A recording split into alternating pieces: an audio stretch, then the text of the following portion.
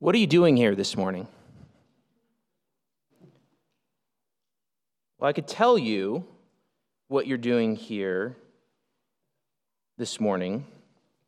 You're seeking life. Now, what do I mean by that? We know and we understand that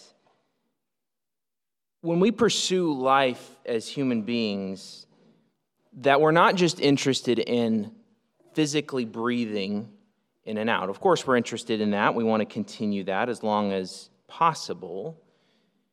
But we know of situations where physical life continues, and yet we would say, well, there's no quality of life. Because life, in its truest and fullest sense, is, you could describe it this way, we're looking for the full life, or the good life. We're looking for not just to exist, but to flourish. That's what everyone does. Everyone seeks that. Seeks life, full life, the good life, human flourishing. That's why everyone does what they do.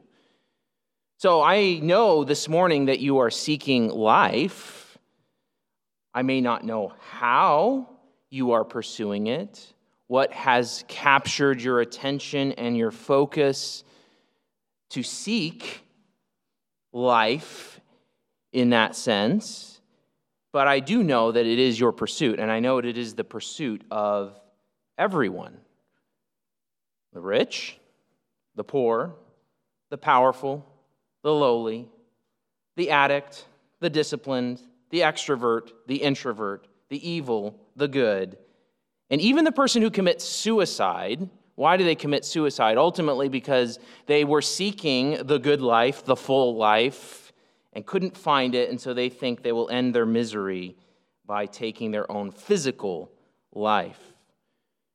And this makes sense because God has hardwired us to seek life, full life, not just physical existence, but to be satisfied, to have a full life, to have a good life. And yet, in a fallen world, we can't seem to grasp it, which is the message of Ecclesiastes, the preacher, Solomon, the wisest man who ever lived, and the one who had the greatest opportunity to seek full life. And he runs through stage by stage by stage of how he sought that full life under the sun and couldn't grasp it, which is why he uses the word vanity, which doesn't mean that it's not there, but like a soap bubble, you grasp it and it pops, because that is how our pursuits at life, for life, go. So the question is, if God has hardwired us to seek this full life, this good life, this human flourishing, how does one grasp true life? And Jesus answers that question this morning in our text. He answers it in a surprising way, through death. You find full life, true life, only by dying. Which is why we titled the sermon this morning, You Must Die. If you want to actually live, if you want to actually have a full and true and meaningful and significant life, then you must die.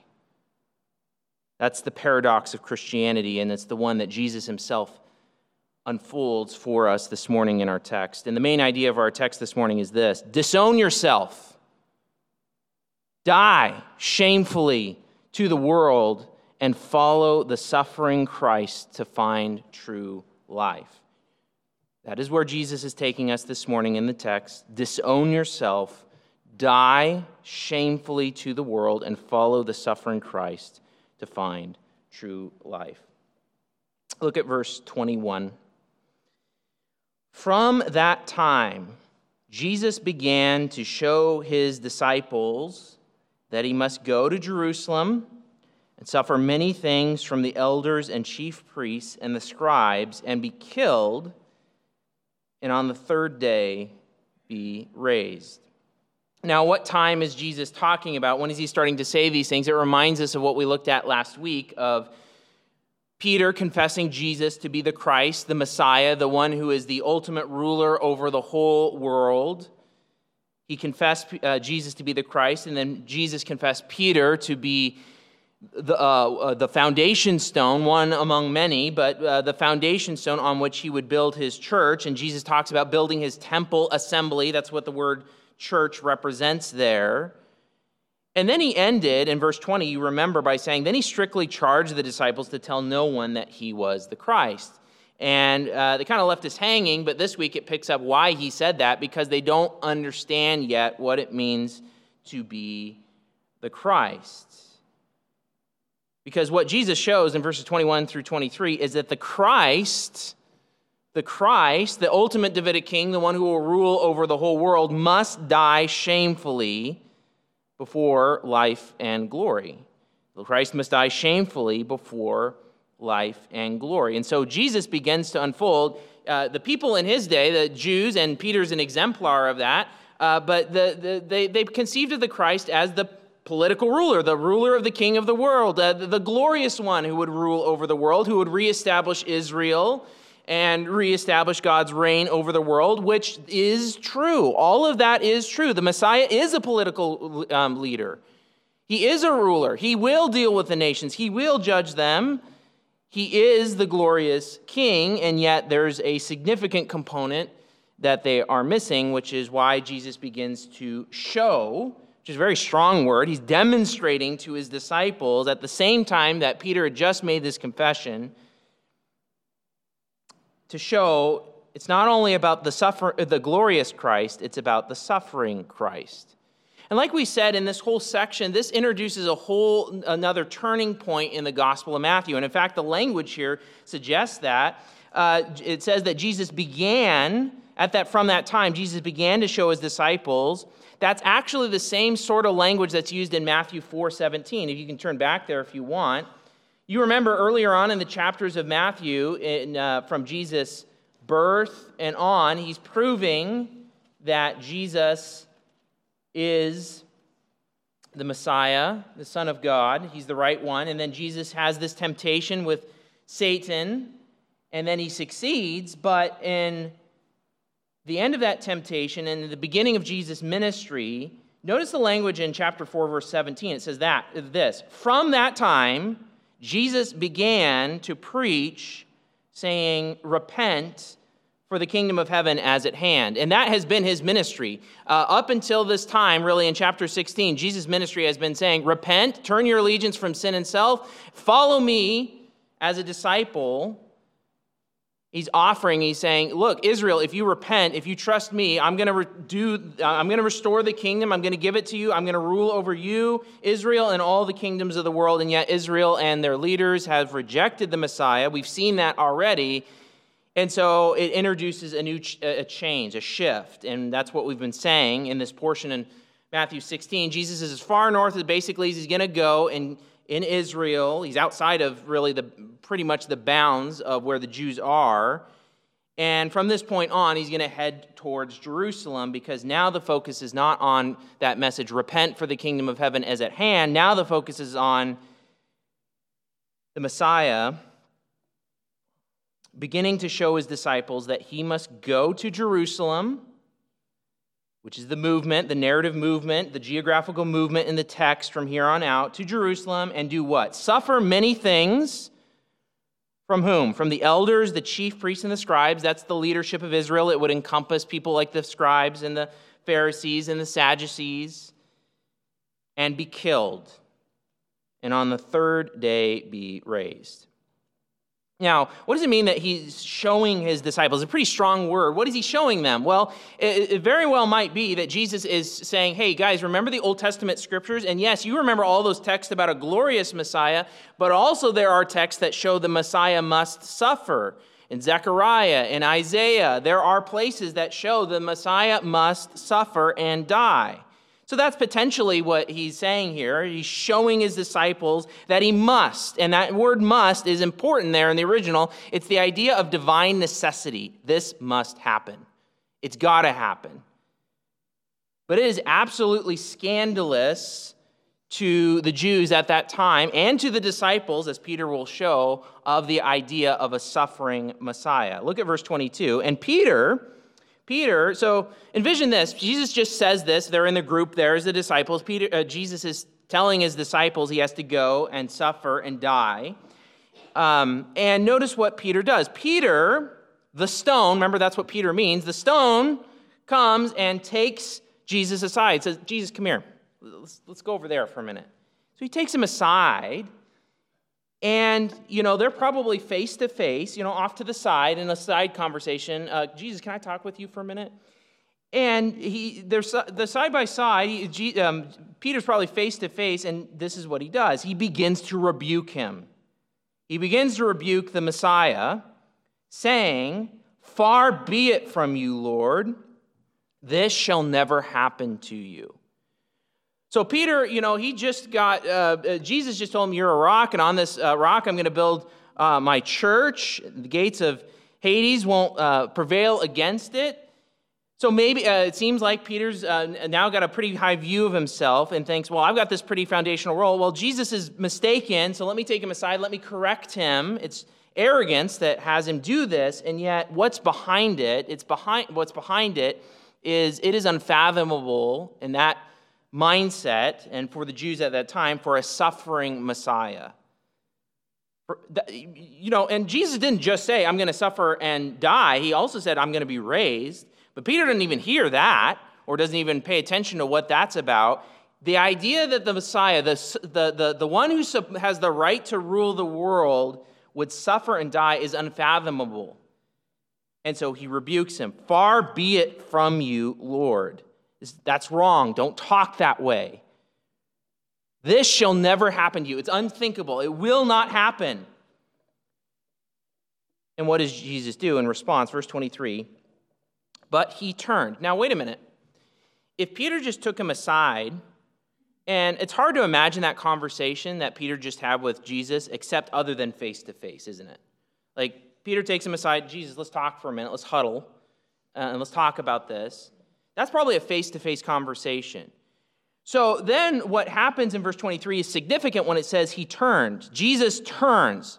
What does that mean? Well, we're having a face-to-face conversation, but then he turns.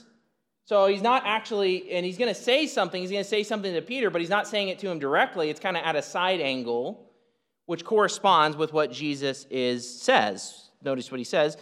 But he turned and said to Peter, "Get behind me, Satan." Now, why in the world does he say that? Well, if your ears might perk up a little bit, more than just the shock value of saying to a disciple, "Get behind me, Satan." That should remind you of Matthew 4. Because if you turn back to Matthew 4, you remember in Matthew 4, we were just there. Jesus gets tempted by the devil, and he uses basically these exact same words. We can look at Matthew 4, starting in verse 8. And this is the final of the 3 temptations that the devil gives to Jesus. And notice what it says in verse 8 of chapter 4 in Matthew. "Again, the devil took him to a very high mountain and showed him all the kingdoms of the world and their glory. And he said to him, 'All these I will give you if you will fall down and worship me.'" And maybe it's not even the idea of worship as much as it is doing homage, respecting Satan as the rightful ruler. And we talked about it at this time. Does Satan actually have the right, have the ability to make this offer? Well, yeah, because after the fall, and we see this in places like 1 John and 2 Corinthians 4, that with the fall of man, actually the guy who's in charge now of this world system is Satan himself. And behind all the world systems, behind all the kingdoms of the world, ultimately is Satan. But what's also going on here is that because Jesus is the Son of God, because he's the Messiah, remember that's the temptation. If you're the earlier temptations, if you're the Son of God, if you're this Messiah, well, all the kingdoms of the world and their glory are the rightful domain and rightful possession of the Messiah. And what is he really tempting Jesus with? He's saying, look, you can have these right here and now without what? Without the cross, without the suffering. Because the cross has been planned from the beginning. As Jesus said in Matthew 16, it's a must. It's got to happen that the Messiah is going to suffer and die. So what is Satan doing in chapter 4? He's saying, we can bypass all of that. We can short circuit all of that. You can have all the kings of the world now in their glory if you will but recognize me. And what does Jesus say? Verse 10, then Jesus said to him, be gone, Satan, which is exactly in Greek, it's the same words that Jesus says to Peter.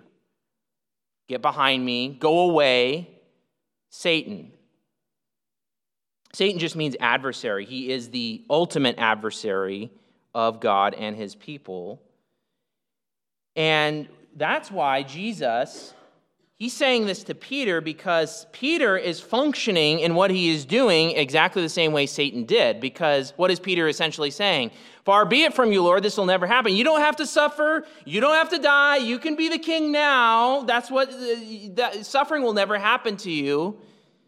And so that's why Jesus says, get away, go away behind me, Satan. But there's one difference. Did you notice that little prepositional phrase, behind me? Jesus in Matthew 4 just says to the devil, go away, Satan. Here, Jesus says, go away behind me, Satan. And remember what he did? Jesus is facing probably back to the disciples at this point, and Peter's off to the side. He's talking to Peter, but he's kind of off to the side, and it corresponds with what Jesus is saying, go away behind me. What is it really doing? Well, behind me is the language of discipleship.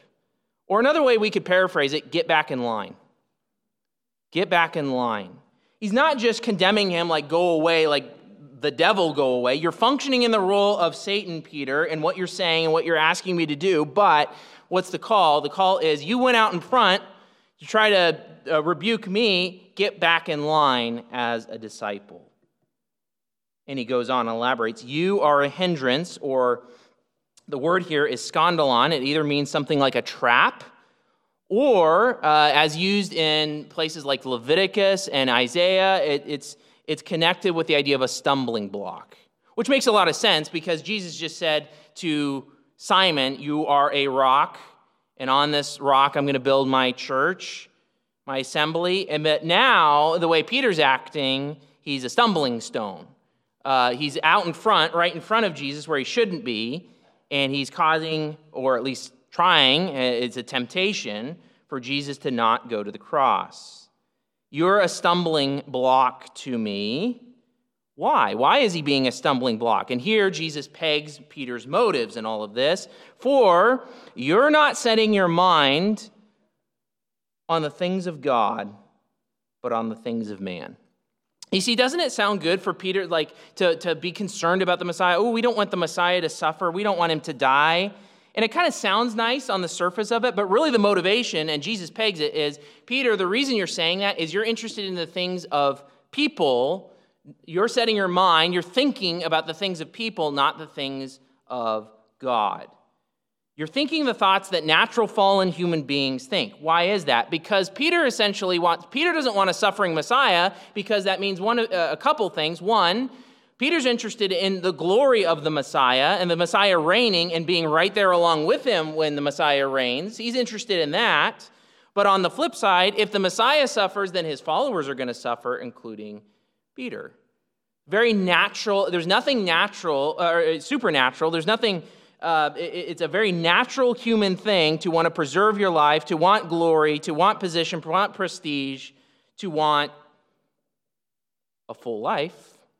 Human flourishing, to go back to some of that language from before.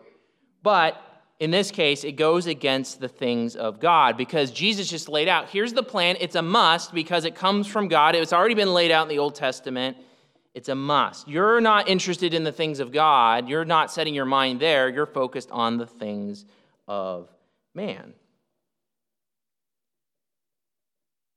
And as Matthew wrote this for his Jewish Christian audience, they would have just been as naturally scandalized as Peter of the idea of a suffering Messiah. What? The Messiah suffering and dying? How is that possible?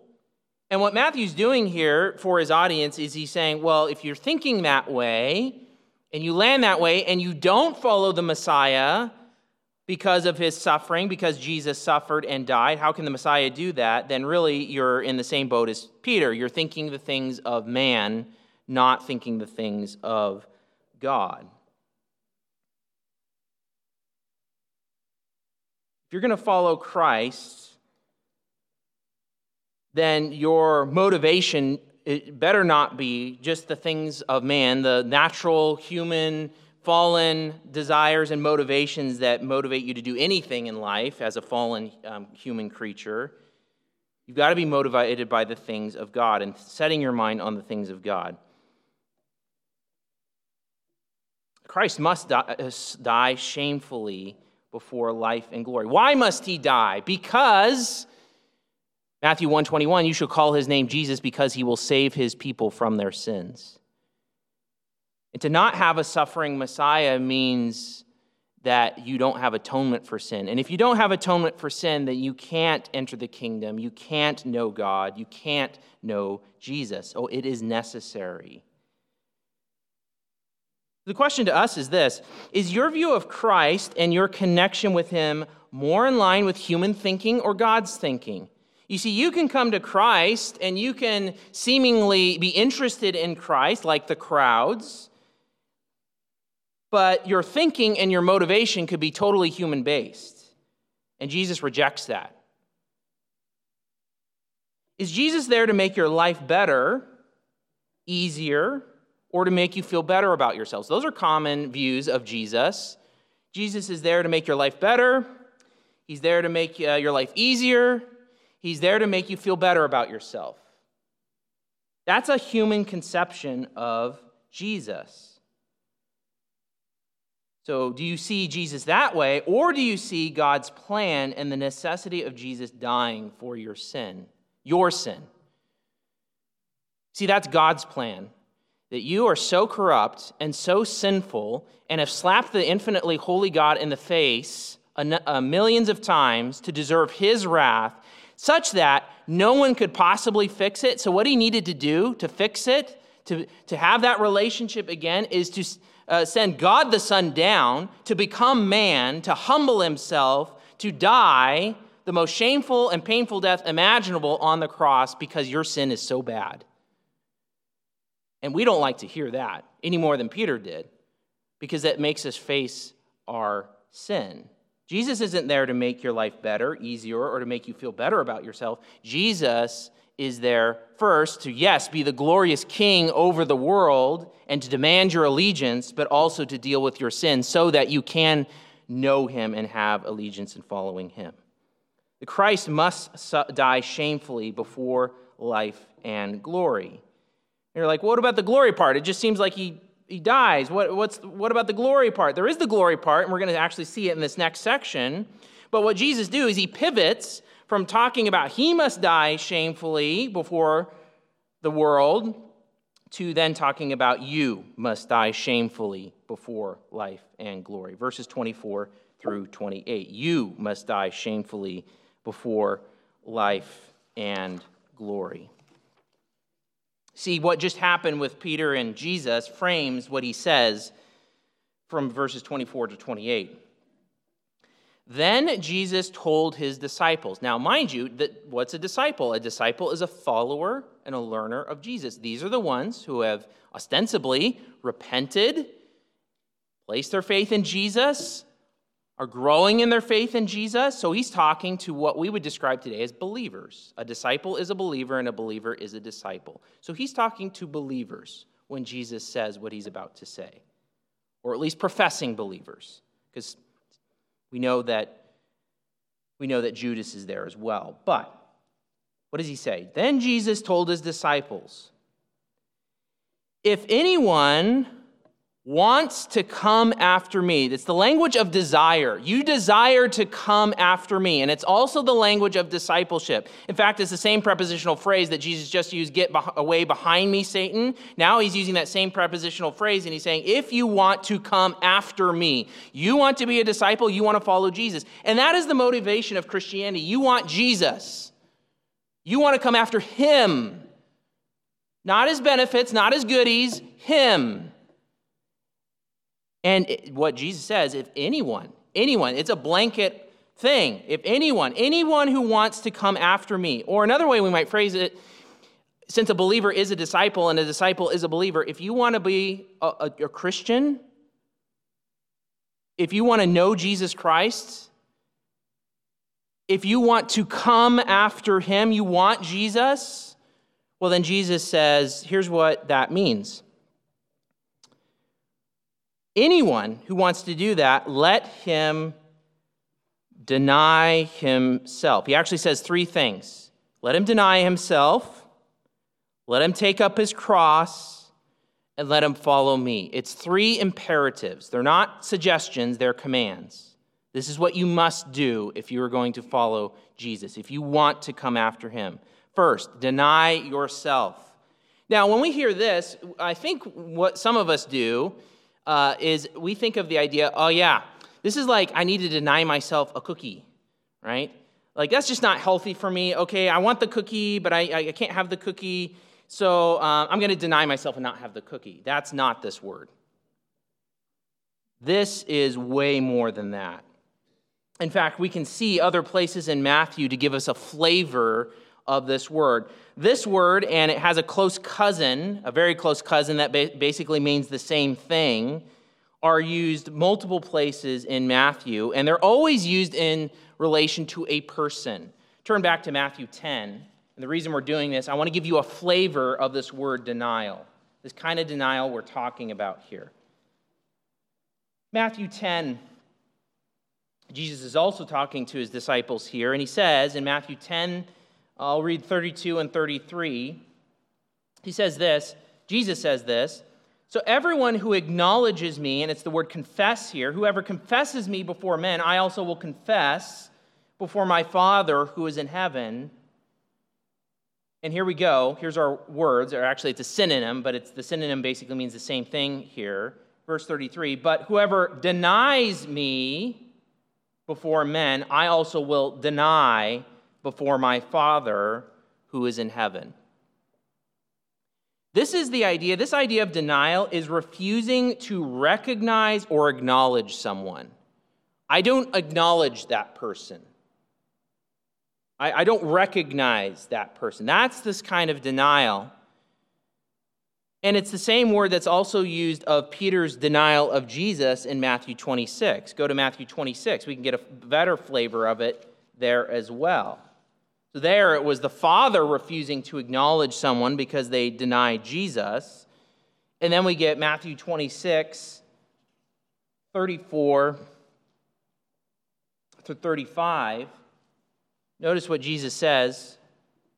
Jesus said to him, and this is Peter, truly I tell you, this very night before the rooster crows, you will deny me, that's the same word, 3 times. Peter said to him, even if I must die with you, I will not deny you. Same word. And all the disciples said the same. Well, we know what happens. Peter does deny Jesus. So what does that look like? And again, this gives us a flavor of our word and what Jesus is calling for, actually, in the kind of denial that Jesus is calling for back in Matthew 16.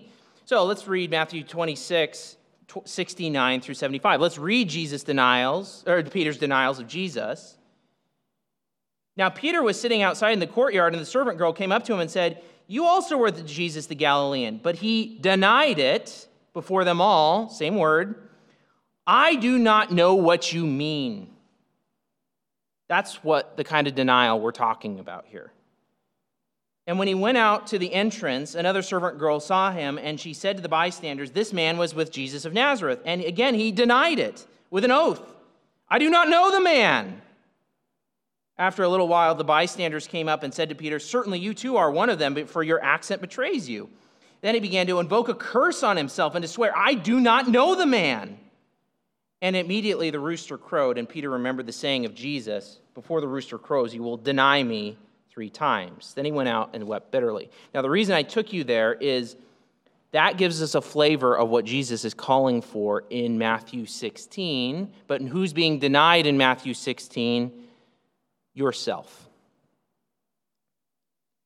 In other words, what Jesus is calling for here is what we might call a disownment of self.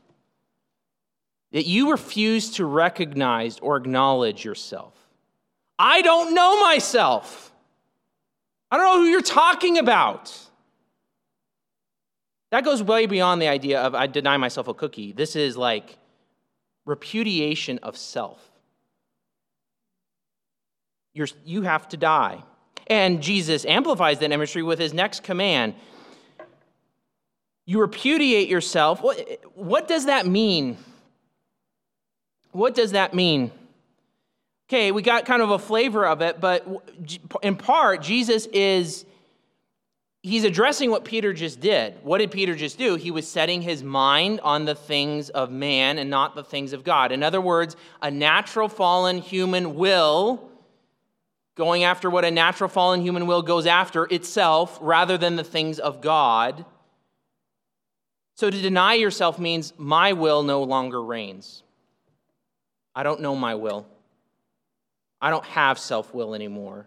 I have God's will, which is exactly what Jesus did in Gethsemane, isn't it? Not that Jesus repudiated himself in the same sort of way that we're talking about here, because Jesus isn't fallen, and he's talking to fallen people who would follow him here, but Jesus did say, not my will, but yours be done, which is exactly what Jesus is calling for in self-denial. It means the end of your will, and only that God's will reigns. God's desires, God's plan, God's purposes reigns in your life. And what did Jesus do after he said that? He did the very next thing he calls his disciples to do in this series of commands, and take up his cross.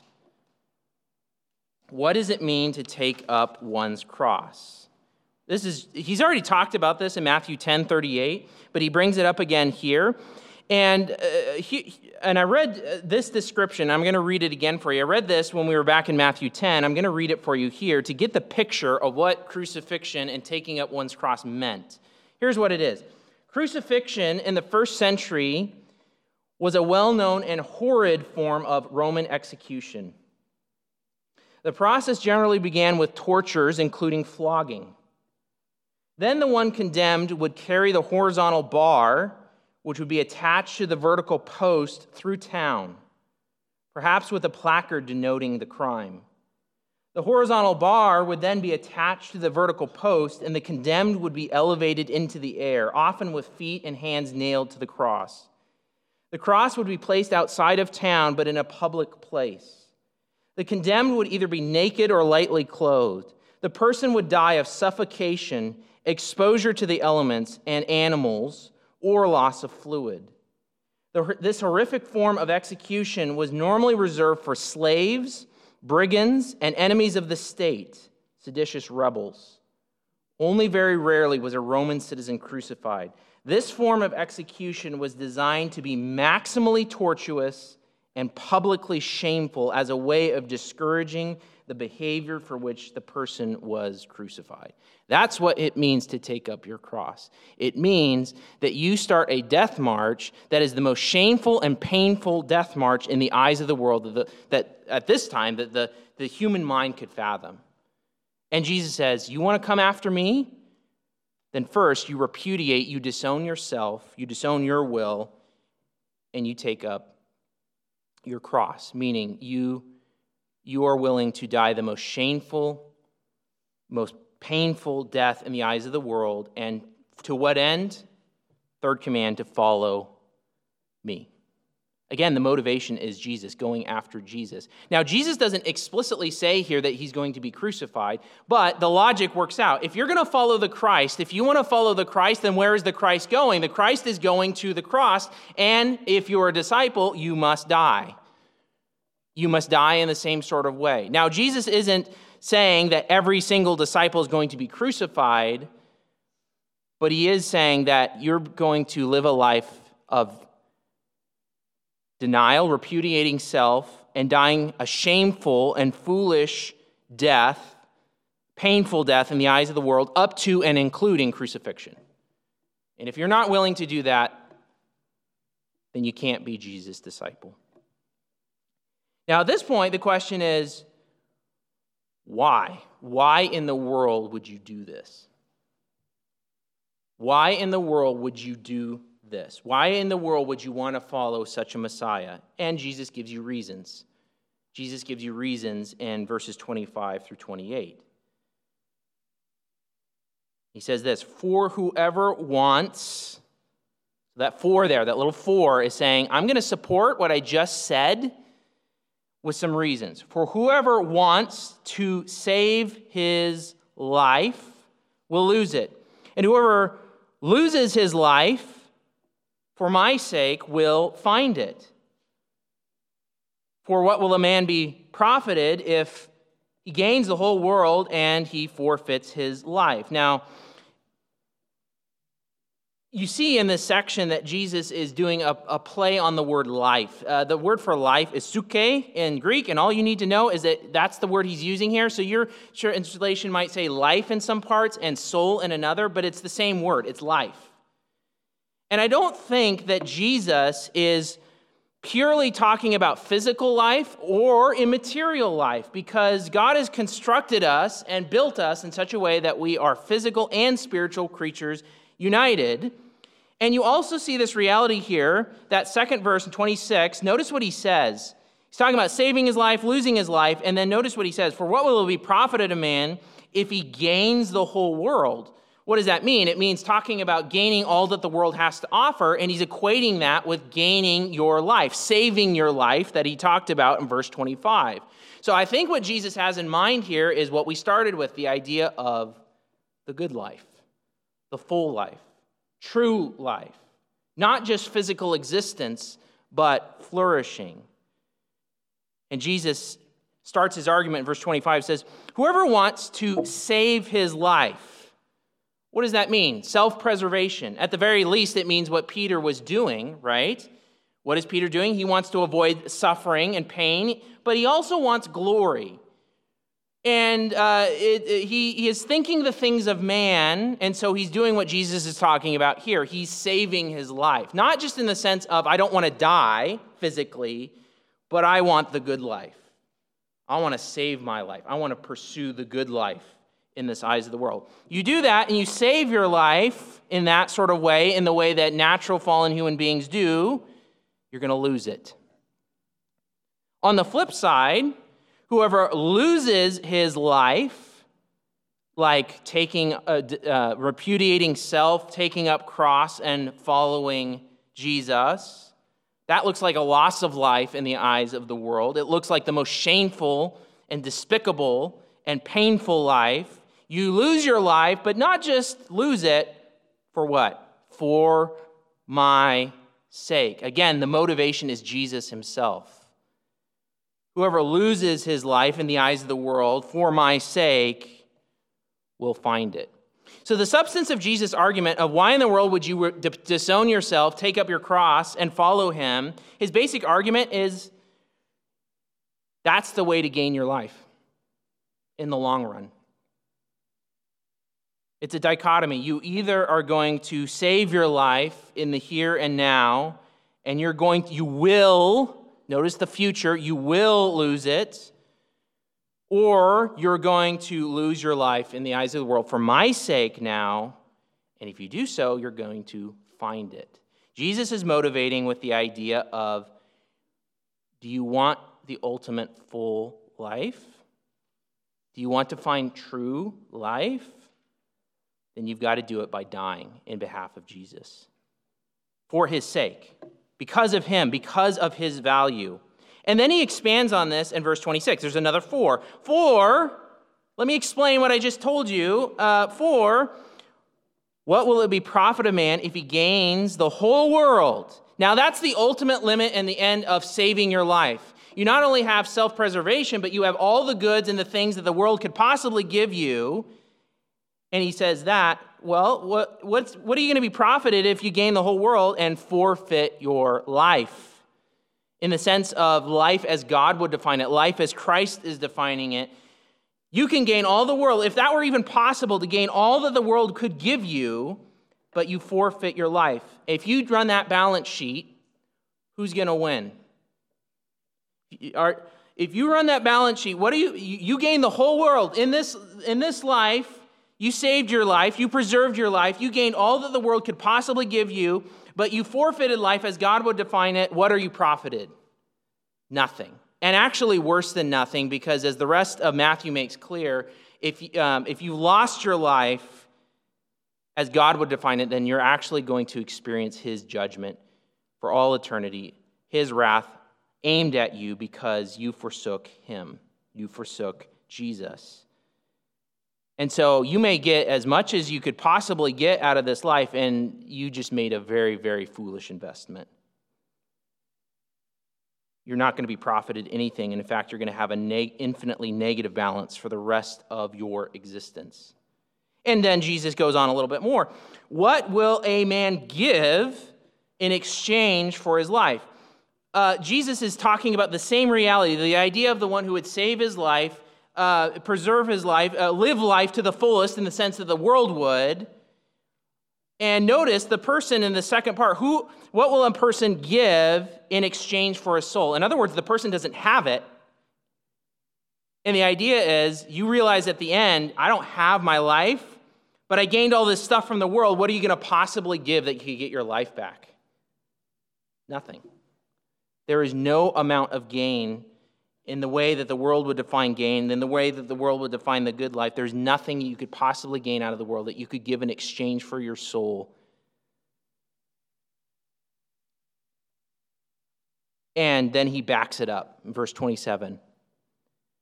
For the Son of Man is going to come in the glory of his Father with his angels, and then he will repay to each person according to his practice.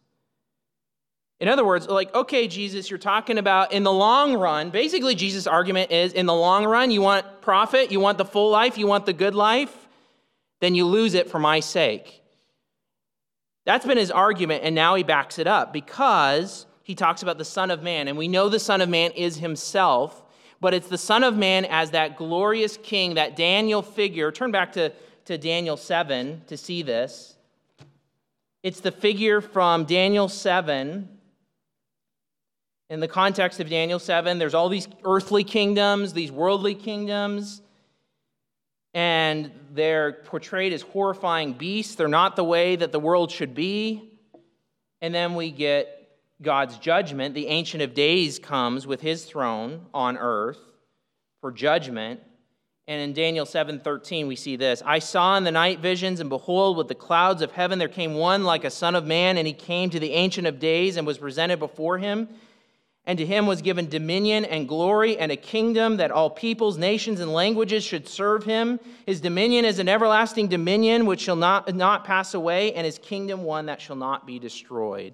The Son of Man is going to come, the one who's going to succeed where Adam failed, and he's going to rule over the world on God's behalf in the perfect way. And he's going to possess the whole world, and he's going to be the judge. And Jesus has already painted this picture. Go to Matthew 13, the parables which talk about the coming of the kingdom. And you remember the parable of the tares. You remember the parable of the darnel. And the wheat and the darnel, the look-alike weed. It looks like wheat, but it's not. They exist together until the end of the harvest. And Jesus says this, in interpreting that parable to his disciples, he says in Matthew 13:40, just as the weeds are gathered and burned with fire, so it will be at the end of the age. The Son of Man will send his angels, and they will gather out of his kingdom all causes of sin and all lawbreakers, and throw them into the fiery furnace. In that place there will be weeping and gnashing of teeth. Then the righteous will shine like the sun in the kingdom of their Father. He who has ears, let him hear. That's what Jesus is talking about in Matthew 16:27. The Son of Man is going to come in the glory of his Father with his angels, and then he's going to repay each person according to what he has done. Do you notice, where did Jesus end the sequence in 16:21? He said the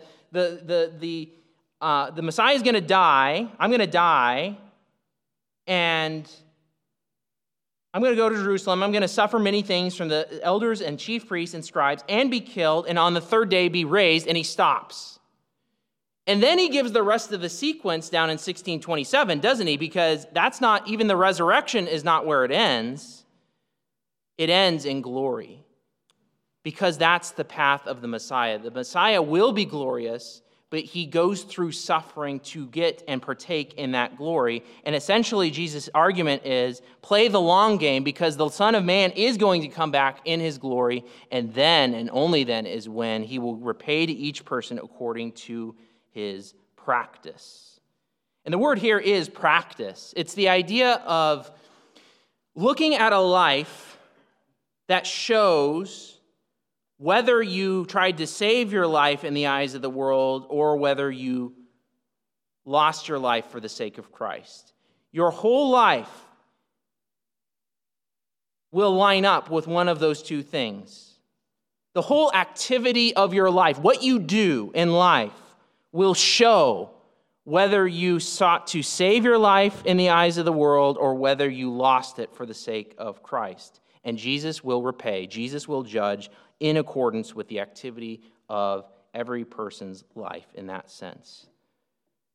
And so Jesus' argument is, disown yourself, take up your cross, give up your will, give up living for yourself, give up directing your life, let God direct your life, let me direct your life, die the most shameful and painful death you could possibly imagine, be willing to, and follow me. Why does it make sense? Because in the long run, you're going to be, to put it crassly, the winner. That's the better investment, because the Son of Man will come in his glory. The Son of Man will go through suffering and pain and be resurrected and will come back in glory. So if you want glory and you want the full life, then you die now. And notice Jesus backs it up even a little bit more in verse 28. Everything hinges on the Son of Man coming in his kingdom, as Daniel 7 talked about, as Matthew 13 talks about, as Jesus has framed it. And so what does he say in verse 28? Truly I say to you, and he's talking to his disciples that are right there, that there are some standing here, who will not taste death. And the idea is they will certainly not taste death. It's emphatic. They'll certainly not taste death until they see the Son of Man coming in his kingdom.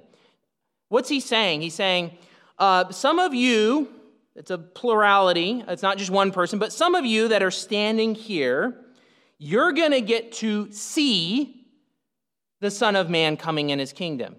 Now, notice what Jesus didn't say. He didn't say, some of you will not taste death until the Son of Man comes in his kingdom. He didn't say that. He said, some of you standing here will not taste death until they see the Son of Man coming in his kingdom. Meaning what? Jesus, at the very least, has to give some of his disciples that are right there a snapshot of the coming kingdom. Why would he do that? To show that it's worth it. Right? To show that to his disciples, those he's calling them, you got to repudiate yourself, you got to disown yourself, you got to be willing to die on the most shameful and painful death that the world can conceive of, and you're going to do it because the Son of Man's going to come in his glory. Well, let me give you a foretaste of that picture so that you know that it's worth it. And you're like, well, when did that happen? Well, thankfully, we'll see next week, it happened 6 days later. The transfiguration gives the snapshot, the foretaste of the future to let Peter, James, and John know, yeah, it's going to be worth it. It's going to be worth it. And you're like, well, why didn't he just tell it to all the disciples? Here, I'll give you all a snapshot of the kingdom so that you know it's worth it. Because this is the principle of witnesses. Peter, James, and John are going to see it, and they're going to say, yeah, guys, it's worth it. It's totally worth it. And they're going to function as witnesses to the rest of the disciples because that's how the disciples and the apostles function for us. This is what Peter is going to say in 2 Peter. We did not follow cleverly devised myths. We saw his glory. We saw his majesty. It is totally worth it to disown yourself, die shamefully to the world, from the world, a painful death because of what's coming. The long game is worth it. You see, Christianity is about denial, but it's not ultimately about denial. Yes, we repudiate self because we know that our fullest life, the most joyful life, is not in my will being done, but in God's will being done. And that life is coming. It's not here and yet. I'm not looking for my best life now. I am not looking for a fullness of life here and now. Yes, there are good gifts that God gives and enjoys, but I'm not surprised when life stinks in being a Christian, because that's exactly what Jesus said, and because I'm playing the long game. And that's what Jesus' disciples must do. So the questions and application for us: have you disowned yourself? Do you say about yourself, and what we mean here is the natural, human, sinful self that we all are, have you disowned that person? Do you say, I don't know that person? I don't know myself. I don't know that man. I don't know that woman. And this is so countercultural, because think about what the world, our culture says. And it's not just our culture, it's all human cultures that have said it from the garden till now. The world says, be yourself. Jesus says, disown yourself. The world says, love yourself. Jesus says, lose your life for my sake. The world says, you do you. Jesus says, take up your cross. The world says, follow your heart. Jesus says, follow me. Have you disowned yourself? Have you given up your self-will? And does Jesus determine your life? That's what it means. And when you understand what that means, to give up my own will, to give up the own direction of my life, and to let Jesus totally take charge and determine what I do with life, when you start to feel anxious and scared about that, that's when you know, okay, that's what Jesus is calling me to. I don't rule my life, Jesus does. It's not my will, it's Jesus. He determines my life. He's my boss. He's my Lord. He's my master. And here's the fact, here's the reality. If you have disowned yourself, it will work its way out into 1,000 implications into your daily life. You'll ask yourself the question, if I've repudiated myself and Jesus determines my life, then I must do blank in this situation. If I've repudiated myself and Jesus determines my life, then I must refuse myself sin in this situation, because the long game is worth it. If I have repudiated myself and Jesus determines my life, then I will share the gospel in this situation, because Jesus is worth it. I will love my family. I will do any number of things that show that Jesus, you've repudiated self and you're loving Christ, and his will determines your life. Have you disowned yourself? And then the next question, have you taken up your cross? Are you on a shameful death march in the eyes of the world? Or does your life look pretty good in the eyes of the world? Suppose some random kind of natural, fallen, unbelieving human being comes up to you, and let's suppose they look at your life and say, yeah, it looks like a nice life, nothing too different. Then you're not on a shameful death march in the eyes of the world. Your life looks pretty good in the eyes of the world. You're saving your life just like everyone else in the world is. Do you do things because you're a follower of Jesus that looks stupid in the eyes of the world? Does being a Christian cost you something? Someone walks up to you and looks at your life and like, why in the world are you spending so much time with those people at church? Why are you giving money to them? Why are you not out on Sunday mornings, doing windsurfing or doing this, that, or the other thing? Whatever you can imagine, right? But if someone just looks at your life like, why are you doing that? It's dumb. Then you know, okay, this is a publicly shameful life. I do these things because I'm a Christian. I do these things because I follow Jesus. And yes, it looks foolish in the eyes of the world. And ultimately, it will be painful. It will cost you something, not only in terms of time and energy and money, but it could cost you your very life, up to and including crucifixion. Are you willing to painfully suffer and die, literally, on a cross, to follow Jesus and do what he wants you to do? Because of what? Because Jesus is the treasure, because he is the treasure and the one we are following. Are you following Jesus, or are you trying to get Jesus to follow you? So many times we make decisions in life because it's what we want, and I'm talking about as Christians. So many times we make decisions in our life because it's what we want, And then we try to baptize it to make it sound as if it's God's will when it's really just our own selfish desires, exactly like Peter. And then we're just thinking the things of human beings, and we're not following Jesus. We're not having Jesus' will determine our will. We're not having his desires determine our desires. We're not actually following him. We're just pretending. And it's all about this. Are you pursuing the right definition of the good life? Because I know you're going to pursue the good life. That's just how God's hardwired us.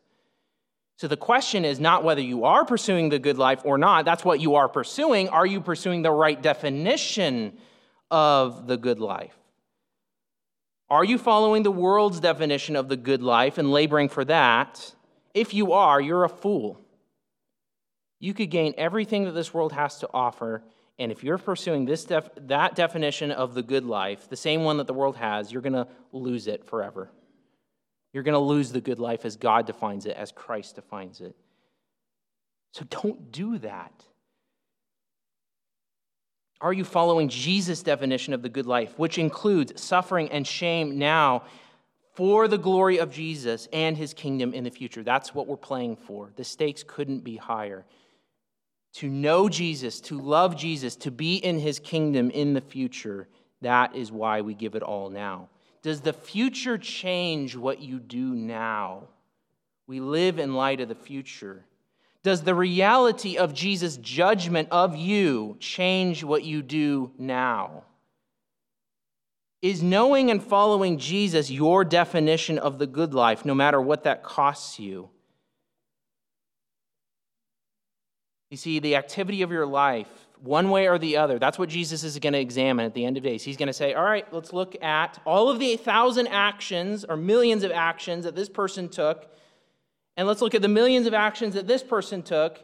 And in this case, it's going to reflect you tried to save your life in the eyes of the world. And in this case, it's going to say, yeah, you gave it because you treasured me, you love me, and that meant you lost your life for the sake of Christ, and I know you're mine. I've saved you. Does the activity of your life reflect the life of a disciple as Jesus describes it here and in the rest of Matthew? Think of the Sermon on the Mount. Jesus says, if you're going to follow me, this is what it looks like. It is according to the activity of your life that Jesus will judge you when he comes as the supreme king. Disown yourself. Die shamefully to the world and follow the suffering Christ to find true life. If you haven't done that, you're like, you realize, I've never done that before. Now, Jesus has in mind a kind of a once-for-all denial, but like I said, that works its way out into 1,000 implications of life. But you realize, I've never surrendered. I've never repented. I've never trusted Christ. Then do it, friend, do it today. Talk to me, talk to Steve, talk to Jim, talk to your neighbor that's in your pew next to you, because that's what Jesus calls you to. Repent. Turn your allegiance from sin and self. Die and follow Christ, because that's when you'll find true life. Let's pray.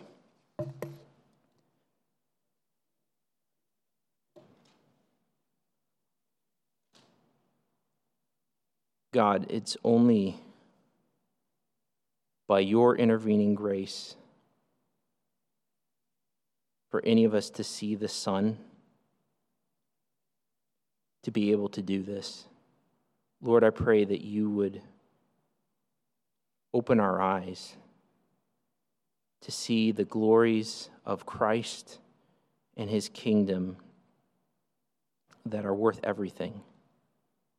And that we would not just mouth it as if I know that's the right thing to say, but that it's real and that it changes our lives. Lord, help us to die, to give up, trying to rule our own lives. That's what we naturally do. We want to be king, but you're king. And we pray for grace to die. And we pray for courage and grace to die shamefully to the world to live a life that looks stupid in the eyes of the world, to live a life that would ultimately even include something like crucifixion, because you and your kingdom are so worth it. And Lord, we pray that that would show itself in the millions of decisions that we make every day, that you will take into account at the judgment seat. And we pray that our lives would truly reflect a life given for you. We know we can't do that in and of ourselves. It's only by the generating work of the Holy Spirit, the empowering work of the Holy Spirit to make that happen. So we pray for that. And we pray that we would speak the gospel accurately to those around us, that we would not only say that you died to save sinners, which is absolutely true, but we would also say it will cost you everything. Do you know that? So that you might follow Christ because he is so worth it. Lord, help us to be accurate in our portrayal of the gospel and the cost of discipleship. We would ask, help us to follow as disciples. Pray that we would live these things out in the name of Jesus Christ. Amen. Stand with me for a benediction.